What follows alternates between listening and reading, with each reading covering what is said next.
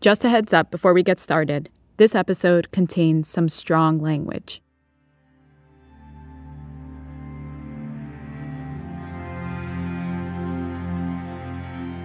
Until the moment comes when we, the American people, are able to accept the fact that I have to accept, for example, that my ancestors are both white and black, that on that continent we are trying to forge a new identity for which we need each other.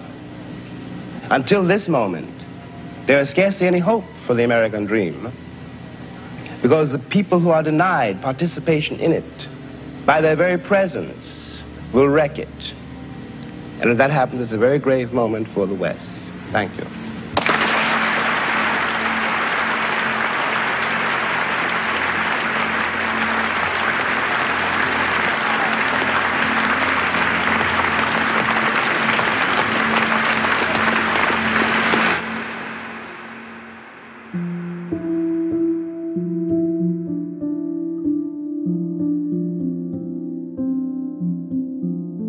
Hey, I'm Rand Abdel Fattah. I'm Ramtin Arablouei.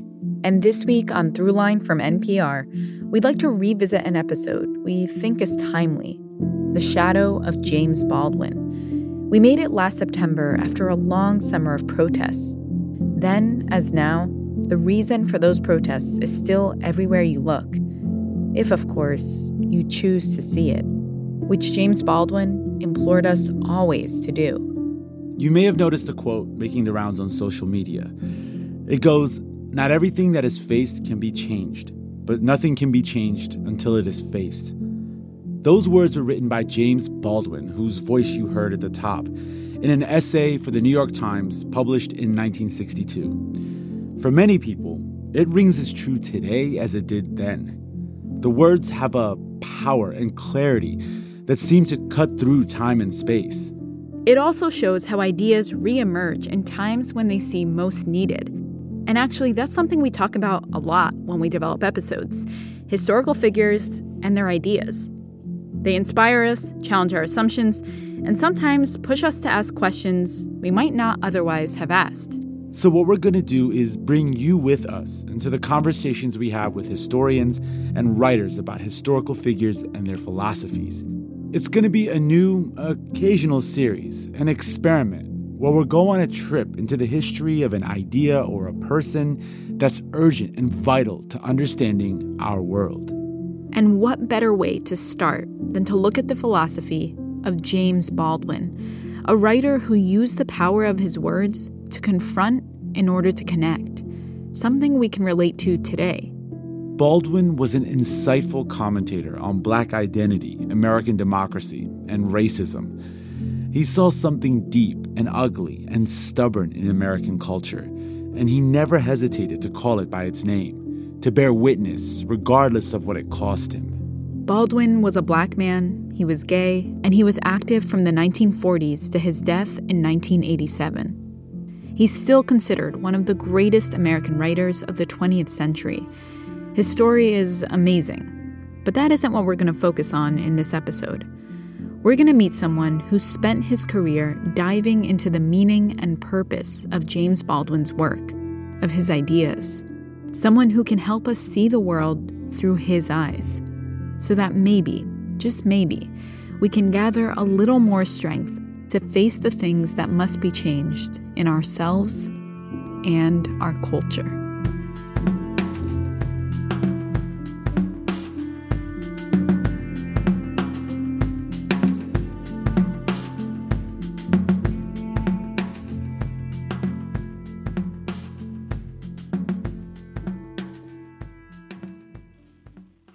Hello, my name is Lola Manguel Valentin, calling from Charlotte, North Carolina, and you're listening to Throughline from NPR with Rand Abdel Fattah and Ramtin Arablouei. Keep up the great work, guys. Support for NPR comes from Newman's Own Foundation, working to nourish the common good by donating all profits from Newman's Own food products to charitable organizations that seek to make the world a better place. More information is available at newmansownfoundation.org. I'm Yowei Shaw. I'm Kia Miakanatis. We're the hosts of the NPR podcast, Invisibilia. You can think of Invisibilia kind of like a sonic blacklight. When you switch us on, you will hear surprising and intimate stories. Stories that help you notice things in your world that maybe you didn't see before. Listen to the Invisibilia podcast from NPR. Part 1.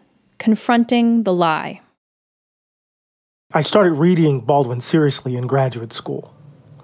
I fell in love with the sound of his voice, the power of his pen, his courage, the way he queered politics, how he inhabited his own misfittedness, the way in which he balanced his rage and love. This is Eddie Glaude. I'm the chair of the Department of African American Studies at Princeton, and I'm the author of Begin Again, James Baldwin's America and Its Urgent Lessons for Our Own. In 2018, Eddie was starting to write that book about Baldwin, but he was struggling. So he went to Heidelberg, Germany on a fellowship to try and figure it out. I had been thinking I was going to write this intellectual biography of Baldwin, and I was having all of this trouble. The archives weren't yielding what I hoped they would yield. I'm in Heidelberg, and I experienced this horrible scene. He just arrived at the train station when he saw something disturbingly familiar. Here's how he describes it in his book. As we entered the station, I heard screaming. People in front of us stood still and stared at some kind of commotion. I followed their eyes. 4 policemen were piled on a black man. One officer had his knee in the man's back. The others twisted his arms. His pants were halfway down his legs. His bare ass was exposed. The police pressed his head down into the concrete as if they were trying to leave the imprint of a leaf there. With each attempt to cuff him, the man let out a blood-curdling scream. All eyes were on him as the crowd stood by and watched intently, like spectators at a soccer game without any real attachment to the teams playing. I watched them as they watched the police and the black man. Their faces revealed nothing. They were inscrutable, at least to me. I had not been in Heidelberg for 2 hours, and police had a black man's face pressed down on the concrete with a knee in his back.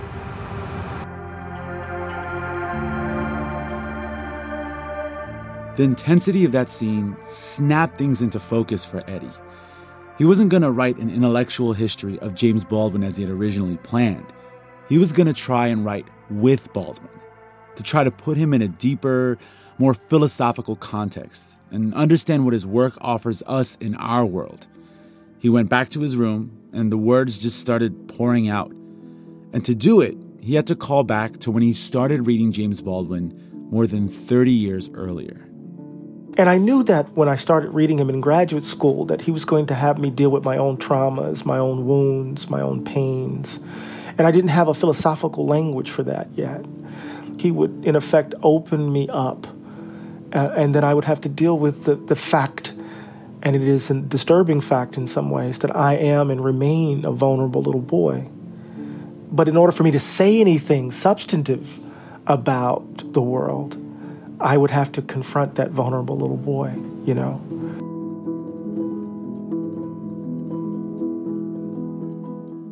So just to establish, who was James Baldwin?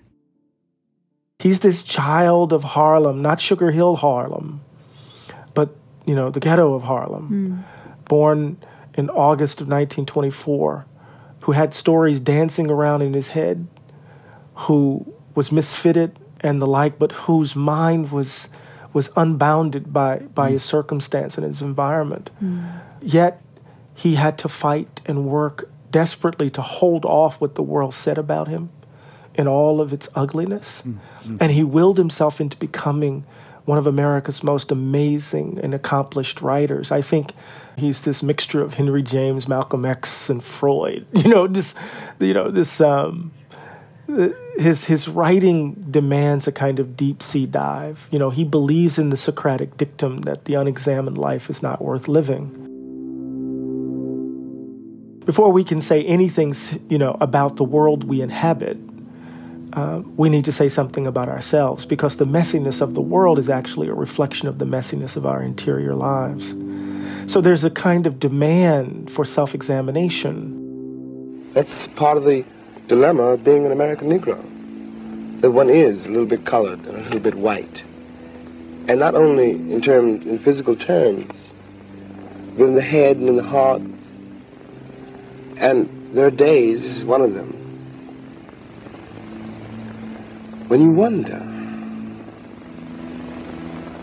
what your role is in this country and what your future is in it. To my mind, he is perhaps the most insightful critic of American democracy and race we've ever produced. I'm terrified at the moral apathy, the death of the heart, which is happening in my country. These people have deluded themselves for so long that they really don't think I'm human. And this means that they have become, in themselves, moral monsters.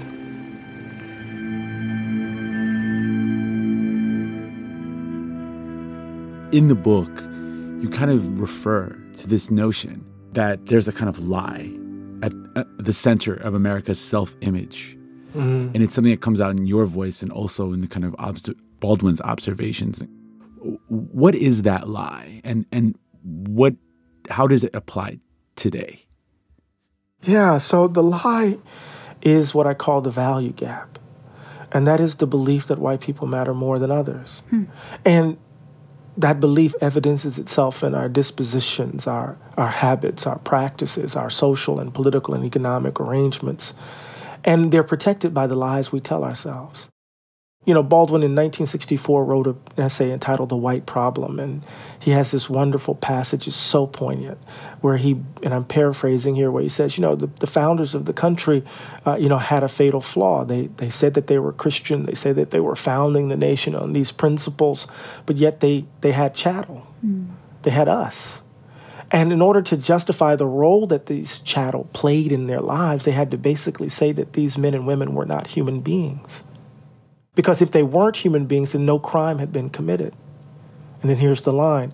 That lie is the basis of our present trouble. And so we tell ourselves this story that we're the Redeemer nation, that we're the shining city on the hill, as Ronald Reagan said. And we tell ourselves we're the example of democracy achieved, as if we didn't do what we did in Haiti, as if we didn't do what we did in Cuba or what we did in Puerto Rico or what we did in Hiroshima or what we did in Nagasaki, right? So we do all of that to protect our innocence. So Baldwin is insisting, we have to confront the messiness of who we are, our ghastly failures, in order to release ourselves into being otherwise. And that, at the personal level, also must happen at the societal level. So we have to tell the truth about who we are and what we've done, but the lies get in the way.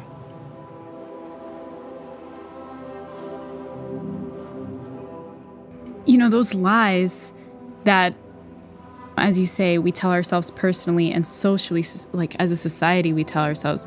On the one hand, it's that sort of self-preservation reflex that we have on both that sort of micro and macro level. And it just makes me think, there's a certain vulnerability that it takes to own up to a lie and to look it straight in the eye and say, this is not the truth. Yeah. And so in some ways, that process of confrontation that you yourself, it seems, had to go through just to tackle this subject is also sort of a process of confrontation that Baldwin was saying the country needed to experience.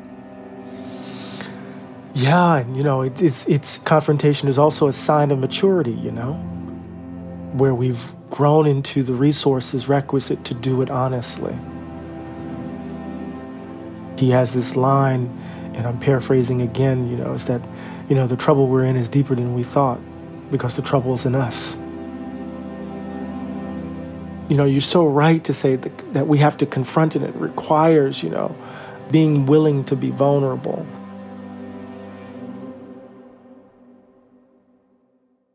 There is this personal versus systemic tension in Baldwin's writings, in that he deeply reflects on the personal impacts that America as a country has had on individual people in terms of what it does to their self-confidence. And that actually brings me to one of the quotes from your book that really stuck with me. I want to read it really quick for you, if that's okay. Sure. America and its racist assumptions had indelibly shaped who Baldwin was. But he insisted, we are not the mere product of social forces. Each of us has a say in who we take ourselves to be. No matter what America said about him as a black person, Baldwin argued, he had the last word about who he was as a human being and as a black man. Just as we must examine our individual experiences and the tears that shape how we come to see ourselves together as a country, we must do the same. The two are bound together. Mm. What I love is while it's deeply personal, it's very much examining the systemic of the broader responsibility of the country, of its government, of its policies. Today, there seems to be a real tension between those things for many people. With the popularity of a book like Robin DiAngelo's White Fragility, where there is this very direct pointing at individuals around individual kind of responsibility. What do you think Baldwin would have made of that tension today? Well, so one of the most powerful things about Baldwin is that he goes to the interior not to stay there, but as the launching pad to go outward. So the interior is the basis for moving to a broader form of social criticism. Some people will move from social criticism to the interior, and you end up with this kind of narcissistic kind of account, where it's just simply, about the individual and their own pain and suffering, right? For Jimmy, that individual pain, as early as reading Notes of a Native Son, right, where you end with him at the funeral of his stepfather, with the birth of his youngest sister, and him leaving to get ready to go to Paris, and of course, the riots in New York. So there's a way in which the autobiographical is the kind of point of entry to the broader social context. I think that's really important in our own moment, because we live in a moment that's so driven by our own individual brands, right? Our social media platforms or micro reality shows, right? It's very difficult for us to move outside of our own selves into a broader understanding of our genuine relationship with others. Yeah. What would he make of something like White Fragility? What would he make of something like How to Be an Anti-Racist? Look, those sorts of books have their place, but we're talking about something deeper. Jim, what do you see deep in the recesses of your own mind as the future of our nation? Well, I'm both glad and sorry you asked me that question. I'll do my best to answer it. I can't be a pessimist because I'm alive. To be a pessimist means that you have agreed that human life is an academic matter.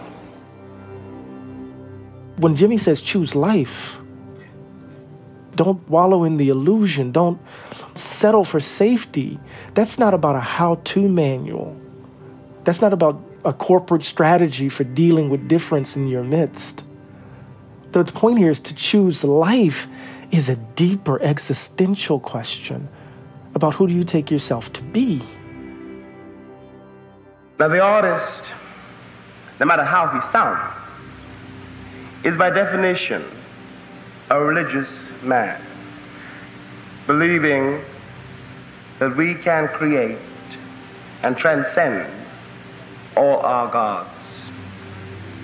That it is entirely up to us, it is the work of human beings, to make the world more human.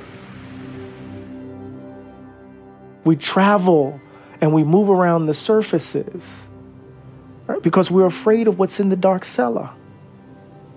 We don't want to look the terror squarely in the face. But, America's like Never Land. We all want to be lost boys and girls where we don't want to be responsible or accountable. We rather be safe and secure in our innocence. One of the things which most afflicts this country is that white people don't know who they are or where they come from. That's why you think I'm a problem. But I am not the problem. Your history is. And as long as you pretend you don't know your history, you're going to be the prisoner of it. And, it's that moment in Baldwin's The Fire Next Time where he says people either don't know or they don't want to admit, in effect, what's happened to thousands of their countrymen. And he said, you can't be innocent in the face of that. The innocence is the crime. When, quote-unquote, white people talk about progress in relationship to black people, all they are saying and all they can possibly mean by the word progress is how quickly and how thoroughly I become white. I don't want to become white. I want to grow up, and so should you. So America's not unique in its sins, right? We may be unique in the efficient way in which we deny them.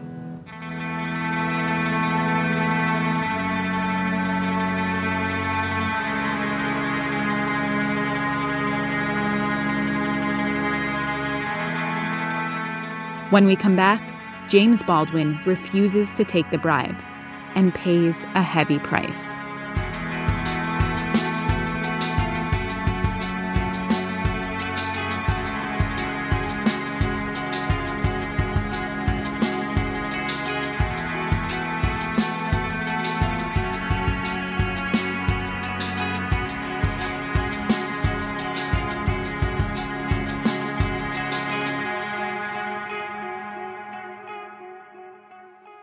This is Charlene Reese from Mesquite, Texas, and you're listening to Through Lines from NPR.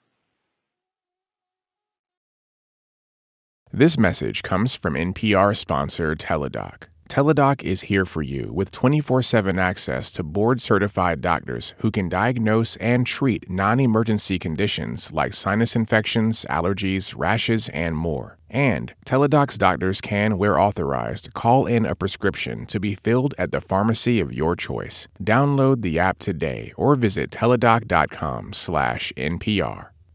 Support for this podcast and the following message come from the American Jewish World Service, working together for more than 30 years to build a more just and equitable world. Learn more at ajws.org.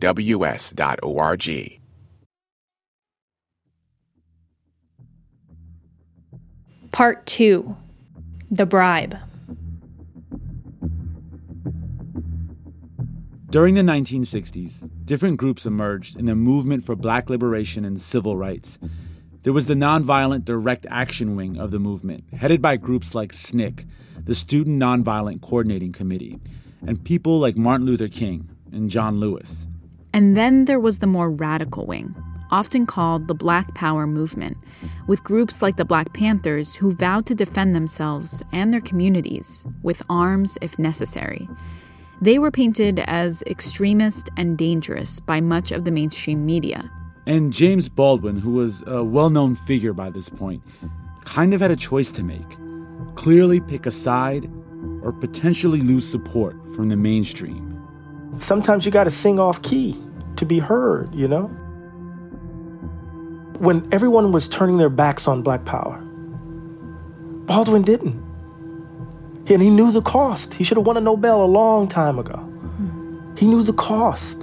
If we were Irish, if we were Jewish, if we were Poles, if we had, in fact, in your mind, a frame of reference, our heroes would be your heroes too. Nat Turner would be a hero for you instead of a threat. Malcolm X might still be alive. He turned his back on the New York intellectuals, all of those white writers, the chattering classes of New York that gave him the platform, that projected him out. He turned his back on them. But when the Israelis pick up guns, or the Poles, or the Irish, or any white man in the world says, give me liberty or give me death, the entire white world applauds. When a black man says exactly the same thing, word for word, he is judged a criminal and treated like one, and everything possible is done to make an example of this bad nigger so there won't be any more like him.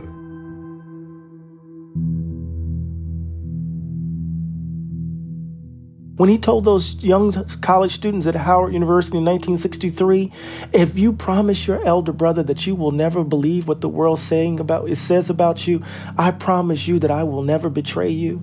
And even when they questioned his manhood, his sexuality, right, his dedication to black folk, he never betrayed them. Right, that doesn't mean he wasn't critical. He understood from whence these young folk came. And he was trying to tell a story about how their eyes darkened, how these once holy fools who risked everything to transform the country in the bowels of the South, as they organized nonviolently, these same children were now screaming Black Power and burning cities down. He said, no, these children are ours. We produced them. So what does it mean to do that in this moment? It's so, I'm sorry, I'm getting so I guess passionate about it, because we're constantly faced with taking the bribe. Mm-hmm. Jimmy, he could have taken the bribe. And what is the bribe? The bribe is your silence. The bribe is, just pursue your craft and make your money. The bribe is to adjust yourself to injustice. And then in the context of the world in which we inhabit, that bribe involves the deformation of attention, right? So we start producing work that doesn't capture folks' attention. It actually becomes a part of this white noise that leaves folks' eyes blank, right? It's not, it doesn't force them to do much. I'm sorry. No, don't apologize. I mean, there's something in that emotion that you're expressing, just the literal feelings that are bubbling up that come through in so many of Baldwin's writings, right? Like he had so much emotion packed into what he was saying because of the things he was seeing, right? And he was angry. And I wonder what you make of that anger and how it related to the country's anger. I mean, was he channeling it? In an interview in 1968 in Esquire, the reporter is asking him, how do we get black people to cool it? He says, it's not for us to cool. He said, but aren't you dying? But aren't you the ones dying? And he responds, no, we're just the ones dying the fastest. And the reporter didn't quite get what he was saying. We tend to think of the Black Power movement and the Civil Rights movement as if they were wholly separate, as if the people who inhabited Black Power, who advocated for Black Power, weren't at some point risking their lives just a few years earlier engaged in nonviolent protest in Selma. Stokely Carmichael was one of the most brilliant nonviolent organizers in the movement. What happened to him? Right? John Lewis wasn't just simply this man who risked everything on the Edmund Pettus Bridge. He was the chairperson of SNCC from 1963 to 1966. But these movements are continuous. They're linked. The rage, the anger. If you weren't angry, what the hell was wrong with you? So I think for me, he gives me license to be rageful. And then he says, if you're not rageful, then what is wrong? What is wrong? We have to go through this brook of fire to get to the other side. There's no going around it.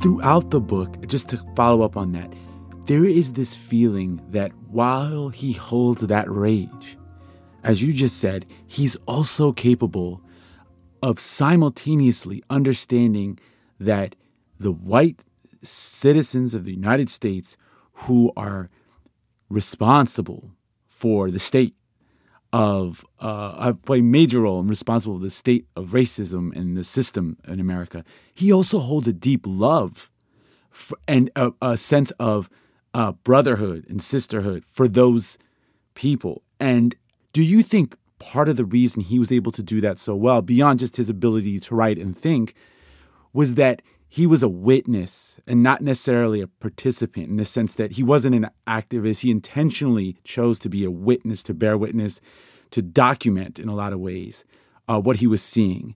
What does that tell us about kind of where, many of us sit? And do you think that was what really enabled him to kind of really be able to balance those heavy emotions?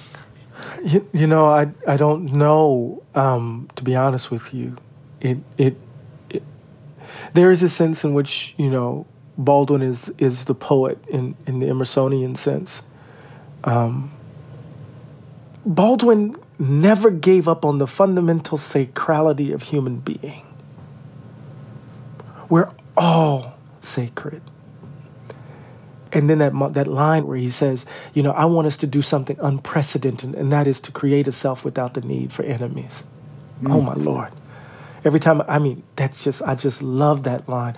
So part of what he's saying, I know I'm going around in circles, he's saying that what white supremacy does, it not only causes all of this hell for me and how I have to raise my children and live my life, it is literally deforming and disfiguring the character of the people who embrace it.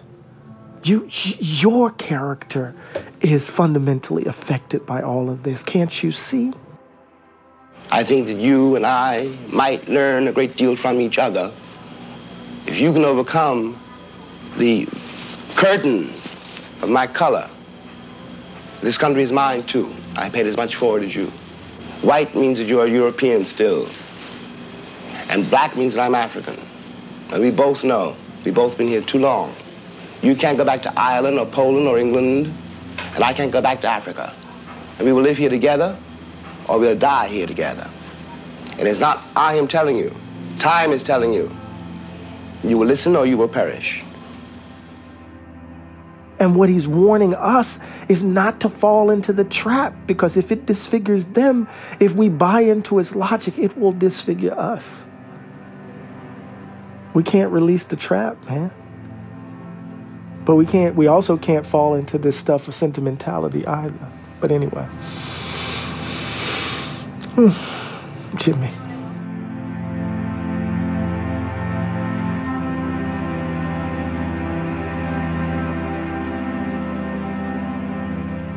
What James Baldwin can teach us about dealing with our loneliness when we come back.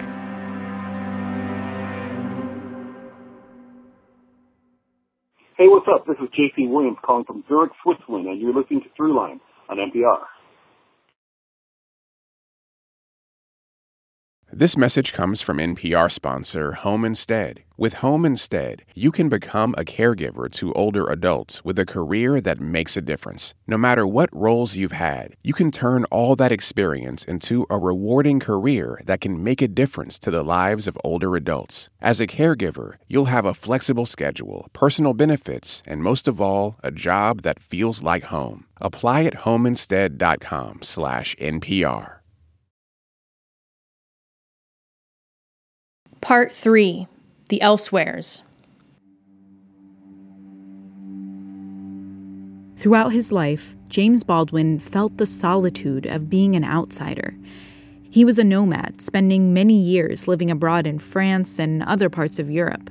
And whether it was because of the color of his skin, his sexuality, or his fiercely independent thinking, he could never escape being alone. And the more successful he became as a writer, the more the loneliness followed him. You know, the first thing I would say is that fame is a motherfucker. You know? But I chose the photo, the image for the cover precisely for this reason. It comes from Sadat Peké's haunting and beautiful short film, From Another Place. And he's sitting in an old tea house in Bebek, in Istanbul. And in the film, he's surrounded by people, but his eyes betray the company. Mm-hmm. He's looking elsewhere.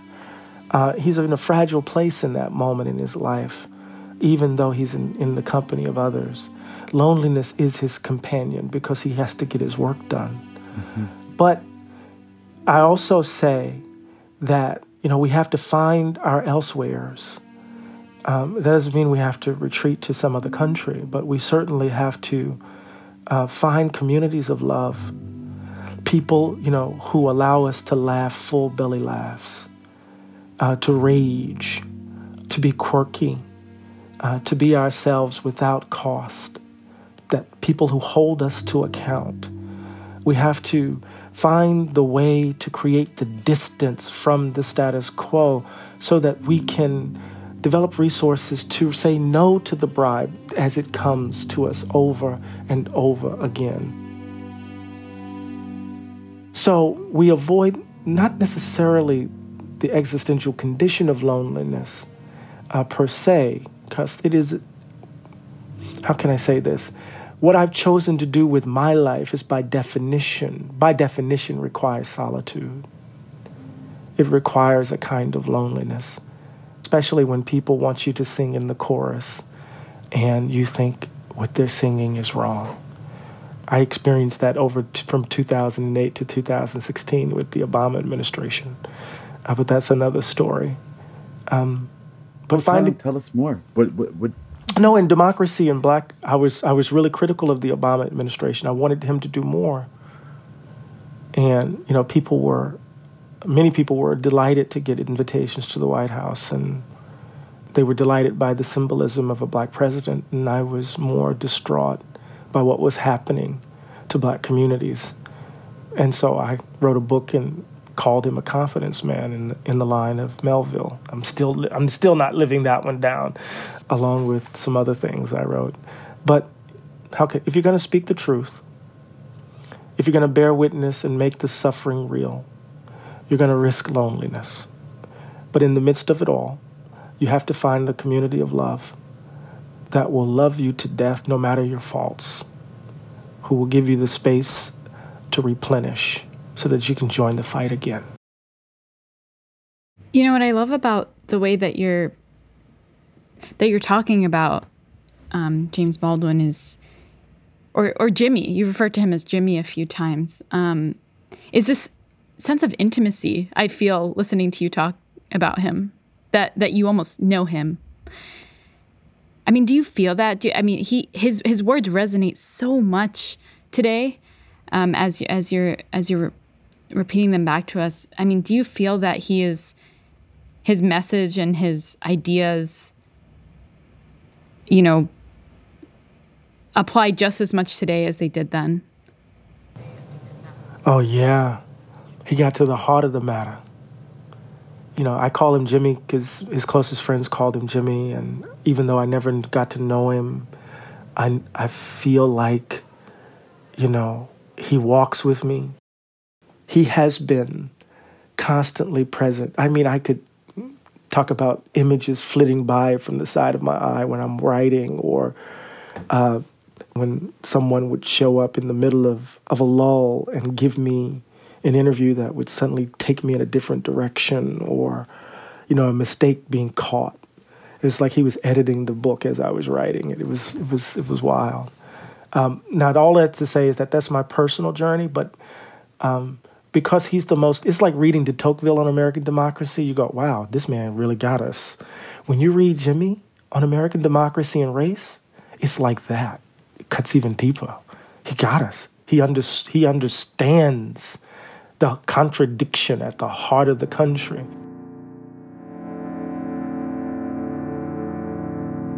What is it you wanted me to reconcile myself to? I was born here almost 60 years ago. I'm not going to live another 60 years. You always told me it takes time. It has taken my father's time, my mother's time, my uncle's time, my brother's and my sister's time, my nieces and my nephew's time. How much time do you want for your progress? Did he come out of the civil rights movement feeling hopeful? Because I look at the moment that we're in now, and there's a lot of potential for change. Mm-hmm. There's a lot of potential for a real kind of awareness, a reckoning with our history. But there's also a potential for things to continue as they've been. And I guess I wonder, is the ultimate kind of takeaway from Baldwin a sense of hope in where the country's headed? You know, that's a great question, and in some ways it's a question that is in part the motivation for writing the book, because I focus on the later Jimmy Baldwin's. I focus on his later work for a reason, because he witnessed the country turn its back on the civil rights movement. You know, they murdered the apostle of love. They assassinated Dr. King. He collapsed, you know, tried to commit suicide in 1969. So he was despairing, disillusioned, but he had to pick up the pieces. He had to bear witness, because he also saw the country elect Ronald Reagan. And Reagan for black activists during this period was as bad, if not worse, than George Wallace. And they were calling him the Redeemer in Chief. This was the man who led the hunt, that destroyed the Black Panther Party. This was the man who put Angela Davis in effect on the FBI Most Wanted list. This was the man who despised the poor in California, as Baldwin put it. He became the avatar of all of those who rejected and resisted the Great Society and the Civil Rights Movement, and the country elected him, this B-list Hollywood actor. He was their latest fantasy. Sounds like an echo. We live in a moment similar. And so Baldwin, in that moment, said the country had turned its back on it, on the possibility of being otherwise. And so he had to figure out how to pick up the pieces so that we could push this damn boulder up the hill again.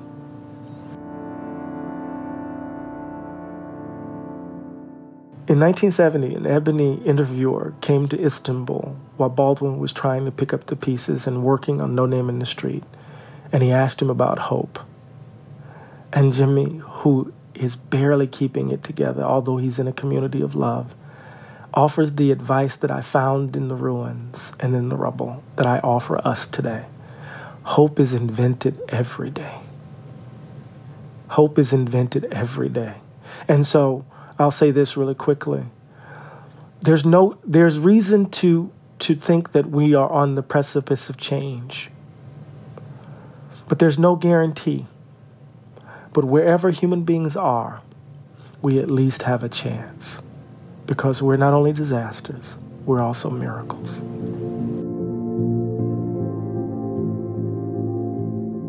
We have to dare everything right now. We have to try to be otherwise. We have to risk everything to be otherwise. We have to figure out how to be together differently. I don't want to see another generation of Americans having to bear the burden of this lie. To use an image that Baldwin used, we're all midwives trying to give birth to a new America. In the past, every time we came to the moment in which the new America could be born, white supremacy was the umbilical cord wrapped around the baby's neck, and we let it snuff the life out of it. Let's be better midwives as we try to be better people. This is the demand that the artist makes of his society, which society inevitably, unfailingly, and always resists. Resists because it knows that it could do it, but prefers to believe that what it can see and touch is more real than what it knows and feels at that moment, for example, when the baby is born. The role of the artist, the responsibility of the artist, is to make you respect that moment above all other moments, to recognize that there is nothing under heaven, no creed and no flag, and no cause, more important than the single human life.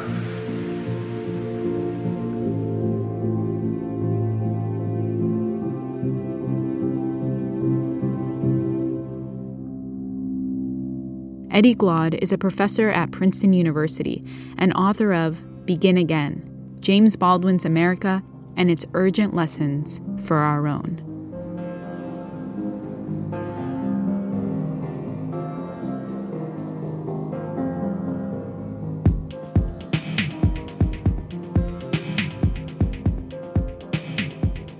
That's it for this week's show. I'm Ramtin Arablouei. I'm Rand Abdel Fattah, and you've been listening to Throughline from NPR. This episode was produced by me. And me, and Jamie York, Lawrence Wu, Lane Kaplan-Levinson, Julie Kane, Kia Miaka Natis, Victoria Whitley-Berry. fact-checking for this episode was done by Julia Wool and Greta Pittinger from the NPR RAD team. Thanks also to Camille Smiley and Anya Grunman. Our music was composed by Ramtin and his band, Drop Electric, which includes Naveed Marvi, Sho Fujiwara, Anya Mizani. Also, we'd love to hear from you. And this week, we have a very specific and maybe provocative question. What is capitalism and how does it affect your life? Please leave us a voicemail at 872-588-8805 and leave your name and the answer to the question, what is capitalism and how does it affect your life?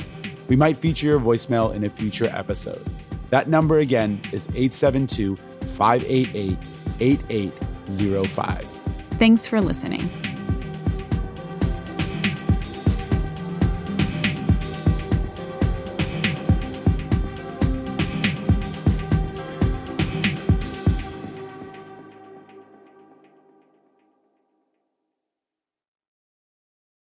And a special thanks to our funder, the John D. and Catherine T. MacArthur Foundation, for helping to support this podcast.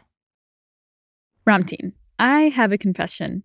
I like coffee now. Bro, what are you talking about? You literally said you hate coffee on this show. Yeah, but that all changed when I tried Brewline, Throughline's very own coffee. And you can get your own by visiting nprcoffeeclub.org. Brewline. Even coffee haters love it.